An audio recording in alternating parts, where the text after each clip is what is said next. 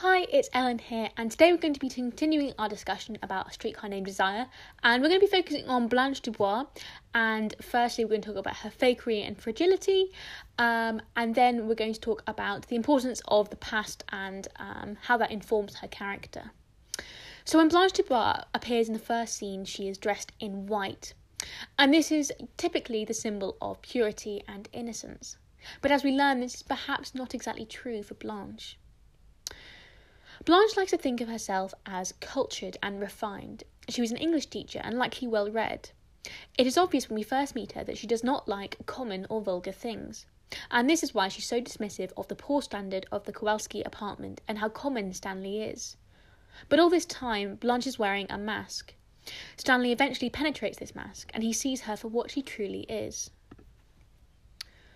Although Blanche presents an illusion of purity, innocence and class, in fact, she responds to basic desire. She tries to flirt with Stanley to get him on her side, but he sees straight through this act. This innate human desire is in her, and it's ugly.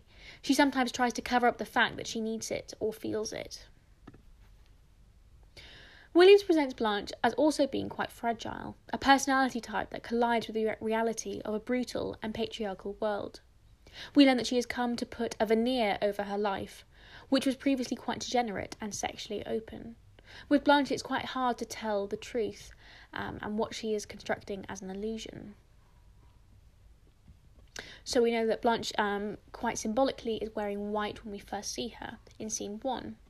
And she likes to create this veneer of being sophisticated and demure, and she's very dismissive of the poor standard of the Kowalski apartment and how common Stanley is. And this immediately sets them at loggerheads, which will be the core theme throughout the play. The death of Blanche's relatives and her relationship with her previous husband influence her present character. During the play, Blanche confesses that she once was married to a young boy, but we later learn that this may well have been a cover-up for a liaison she had with a young male student. She says that the young man, Alan, was very tender and not conventionally male. This starkly contrasts to Stanley, who is very conventionally masculine. Blanche informs us that she found him committing a homosexual act with an older man, and this disgusted her. When Blanche and her former partner attended a dance where polka music was playing, polka music being a motif which constantly features throughout the play and seems to harken back to her past, Blanche tells her young husband that he disgusts her. This is extremely cruel of Blanche, and her young husband then commits suicide. We get the impression that Blanche passionately loved her former husband, but that he needed to be extinguished.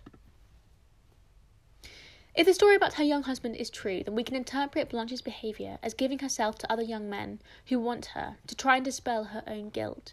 She's trying to ease the pain of the gap in her life by having sex with others. However, it's clear that this void cannot be filled.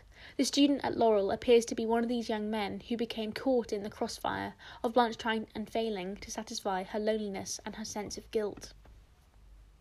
We learn that Blanche experienced many deaths in her family and lost her ancestral home, Belle-Reve. It is puzzling that Stella seems disassociated and unaware of this, especially given that Blanche says the deaths were slow and painful. It is clear that watching these deaths gave Blanche a zest for life. This may be partly why she became sexually promiscuous. During this phase, she also turned to alcohol to null the pain, something that continues to be used within the play itself. So in terms of the losses which Blanche has experienced, we know that there were several deaths in her family, and she believed that she lost her ancestral home, Belle-Reve.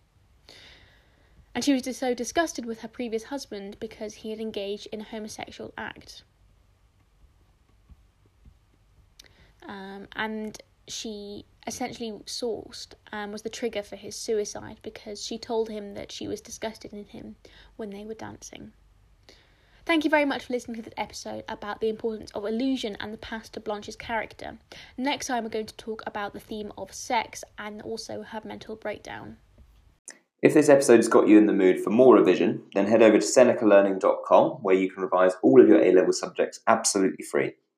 And if you're on Apple Podcasts or Anchor, then you will find a link in the bio. But if not, just type in senecalearning.com and you'll find us. While you're at it, if you could rate us 5 stars and subscribe or follow to all of our revised podcasts, which cover every subject you need, then that will help other people to find our podcasts.